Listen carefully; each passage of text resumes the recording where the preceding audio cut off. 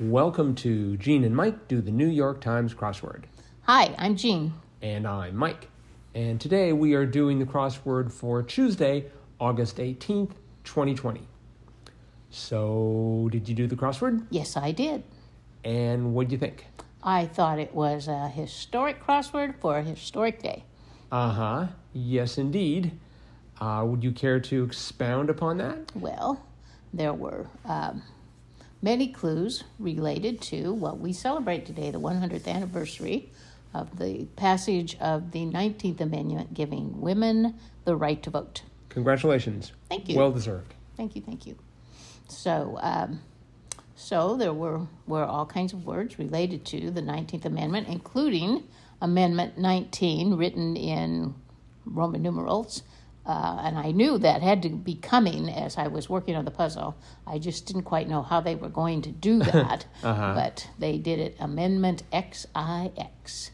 So, and we had the name Alice Paul, who was the founder, kind of considered the founder of the movement. And there was women's suffrage, there was the Constitution, and then there were just a lot of kind of feminine or female type answers, like Anne of Green Gables, and there was Luna, a goddess. There was Ramona Quimby of children's literature. So a lot of female names in there. Does Vassar work into there as well? And Vassar, of course, yes, was traditionally a women's college, part of the Seven Sisters School. Mm-hmm. So anyway, I enjoyed doing the puzzle. It wasn't too terribly difficult, but just a good puzzle, a good history lesson. Mm-hmm. No, yeah, I did it in 7 minutes less than I did the Monday. Wow. Well, because I was doing it on the computer, Uh-huh. and I was so annoyed at how long it took me on Monday. So about 9 minutes. Uh-huh. And I did like 13 across. That was my it didn't have anything to do with the women's suffrage, but it was sort of a cute clue. Something produced by a dogwood tree or a dog. Mm-hmm. The answer was bark. That's right. Uh-huh. And I did not know Alice Paul, but I do now. Uh-huh. I enjoyed 56 across because as I was working on it, so 56 across, the 36th state to ratify 53 across, resulting in its passage, I had... Which was the 19th Amendment, or Amendment 19. Right. Mm-hmm. Yes. And that's right, because 53 and 56 were actually linked. If you highlight 56, it also highlights 53. Mm-hmm. And so I had two N's and two S's in there. So I was going briefly for the famous state of, unfortunately there weren't enough letters, so the famous state of Minnesota. Oh. And why did you think Minnesota was? Because I saw two N's and two S's. Oh, I see. And yes. I'm like, and I'm not even sure if I had the spelling right. No, Minnesota is one S. Okay, so there's another problem with my... But anyways, if the great state of Minnesota ever comes into existence, but anyways, it turned out to be Tennessee. That's right. So yeah, it wasn't too difficult. Mm-hmm. There were some old favorites like the Ford motor flop of the 1950s. Oh yes, that's a very common one. Yes, it's very important that you know the Edsel. It's probably more popular because of the New York Times crossword than it was when it was produced. Mm-hmm. One clue that I thought was kind of unusual was 3 Down, which is Alanis Morissette's song about unfortunate situations. Right. And it was called Ironic. Mm-hmm. Do you know that song? I do not. If you could hum a few bars, I could... Well, I don't know it either, but I just thought, unfortunate situations, ironic? Yeah, were they trying to make a political statement there? I don't know. We'll have to listen to it, but it... Yeah, I mean, obviously unfortunate situations and ironic don't necessarily go together. In fact, they don't go together, but I'm sure there's lots of irony in her song. Must be. So, often what I'll do is after I finish doing a crossword, if there's a reference to some music, I will go ahead and listen to that music simply so that I can And often it'll be something that I really discover I really, really like. So sort of a little treat for myself. Were you aware of 27 Across, Nickelodeon's Kenan and blank? Kel. Yes, Kel. I had heard of that Really? television show, yeah. Okay. For kids. So animated, I take it? No. Oh, okay. No. So what exactly is Kel? Do you Well, know? they're two guys. Their names were Kenan and Kel, and they get into various mishaps every week. So we never had cable, but I had seen that at other people's homes. when I see. we have play dates and such. I've yet to see. Is it? Actually, I said it Kenan, but it's actually Kenan. So maybe it's Kenan. Kenan and Kel. That I probably. think it's Kenan. Kenan, really? Okay. So. All right. Well, it is Tuesday, so it's Tip Tuesday. So, have any tips? Well, one thing that I thought of that I know that there are many purists out there that feel like you must do the crossword by yourself and you must not use Google to help you along. That I'm one of those purists. Yes, you are. Okay, yes. Yes, you are. And but I just wanted to say that I think it's always great when you have somebody else who loves to do crosswords if you do it together, like our children, our son, youngest son, and our daughter. They both love to do the crosswords, but of course a lot of the clues they're almost too young to know, like who the female protagonist was in The Good Earth and things like that. So they have a lot of trouble. But between the two of us or the three of us, we usually can get it done, and we have a great time. And it just elicits a lot of just a lot of good conversation and just good times together. So I wouldn't shirk away from doing a crossword with a friend or relative or anyone else who really likes to do crosswords, because it can be a very fun experience to do it as a team. Crosswords, a team sport. That's right. I agree. The only reason I do them alone, one of the reasons I do them alone is as you know, I hear. I know this sounds bad. I hear voices inside my head when I'm thinking. I actually hear the words in my head, and so when other people are thinking, I literally can't hear myself think, and so I can't. I really can't unless it's like maybe a Monday or a Tuesday or a Wednesday. I could probably do, but when the crosswords start to get harder, I just need that absolute silence to be able to function. But somebody once asked one of the original editors of the New York Times crossword, how should you, is it all right to look up sources, or should you just try and do it as a purist? And the response of this editor was, "It's your crossword. Do it any way you want." That's right. And I thought that was brilliant. My hint for today is when you're working on the crossword, to stop working on the crossword. If you get stuck in a corner, stop thinking about it. Stand up. Do something else. It doesn't matter what. Even just for a few seconds, you'll come back to it, and you may suddenly look and think, "Oh, it's this." And I'm not sure exactly what happens when you stand up. I don't understand the I know how to stand up. I don't understand the physiology of how it affects your ability to perceive and find right answers. But I have found that many times I'm like, I have no idea. I stand up, I sit down, I look, and it's Ria's. Of course it is. So or whatever it happens to be. And it's just like, where did that come from?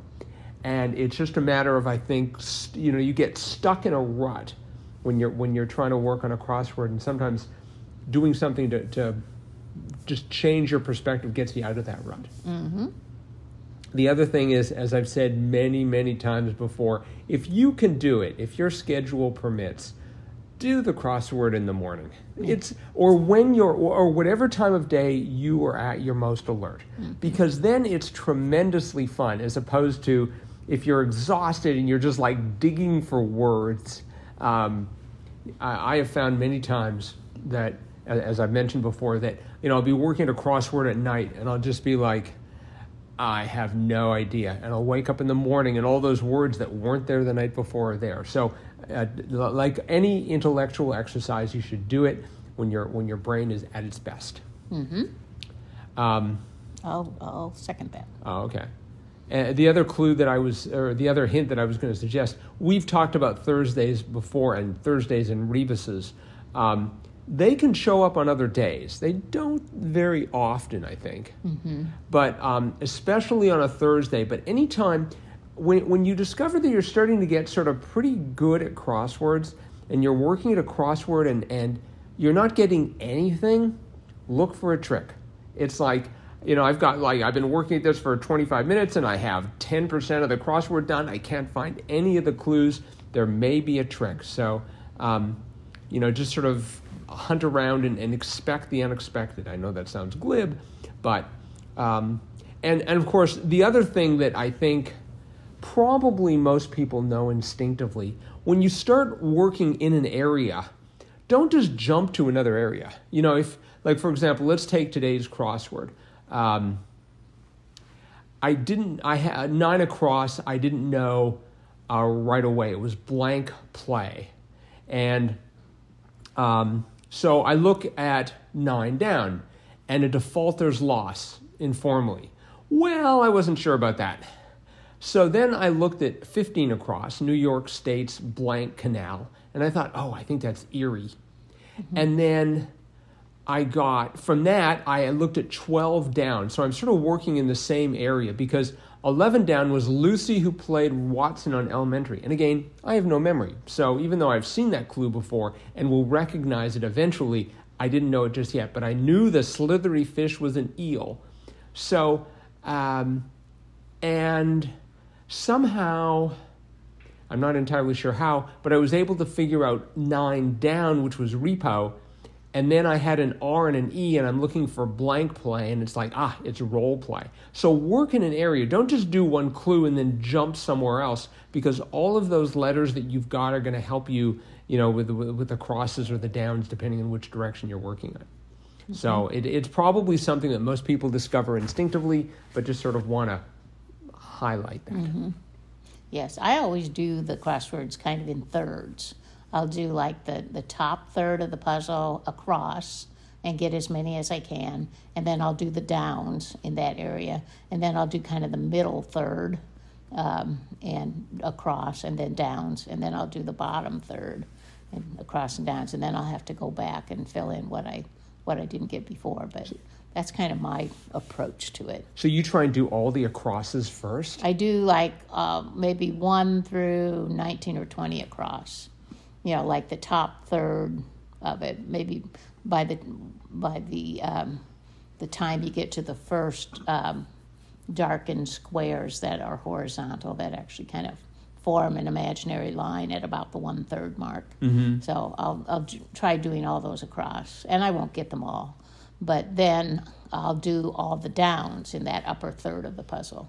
And sometimes I can get the whole thing then filled in, and then I'll do the same with the second third, and then the bottom third. So now, considering how much faster you do the crosswords than I do, I think for me to question how you do it would be ridiculous. But what I do is that works for me. Right, exactly, and it works very well. Maybe I should try and do that. But what happens is, I'll get maybe an across. Or maybe I won't get an across. So then I immediately switch to the down and the same. And I am always going across, down, across, down, across, down. So you do like a corner, and then maybe a middle section, and then another corner. And kind of work that way. I try and sort of spill out from a corner. Yeah. Although what sometimes happens is I'll get most of it done, and then I'll start working into a corner, and then nothing happens in that corner. And then it's like, oh no, I don't have any friends that can help me from other parts of the... Yeah. Right, so... I'll do the Sundays like that. I'll start, like in a corner, and then kind of as you work out, you'll go, you kind of spread out from there. Right. Yeah. This doesn't happen quite as much, but it definitely has been known to happen. I'll start working through a crossword, and it's just like I'm getting nothing. And I'm slowly going through the crossword, thinking I better find a clue here before I get to the very end of the crossword, and then I'll get something like it might be at the bottom right corner, and then I'll work from the bottom right corner backwards. I'll have like the last half. It's something. I'll have suffrage, and it's like, oh, it's suffrage, and then I'll sort of work backwards. Those are the most amazing crossword solving sessions for me, where it's just like, why, you'd think I know nothing, and then you get a little bit, and then I think, I don't know about you, but my brain takes some time to warm up, and sometimes when I'm working on the crosswords, just like, I'm getting nothing, and then I start to get a few words, and then I get a whole, of course, as you get more and more letters, it makes it easier to figure out what they are, but it just sort of seems like, it's just like, okay, I think I've found the thesaurus dictionary part of my brain. So the main point of this tip is don't give up.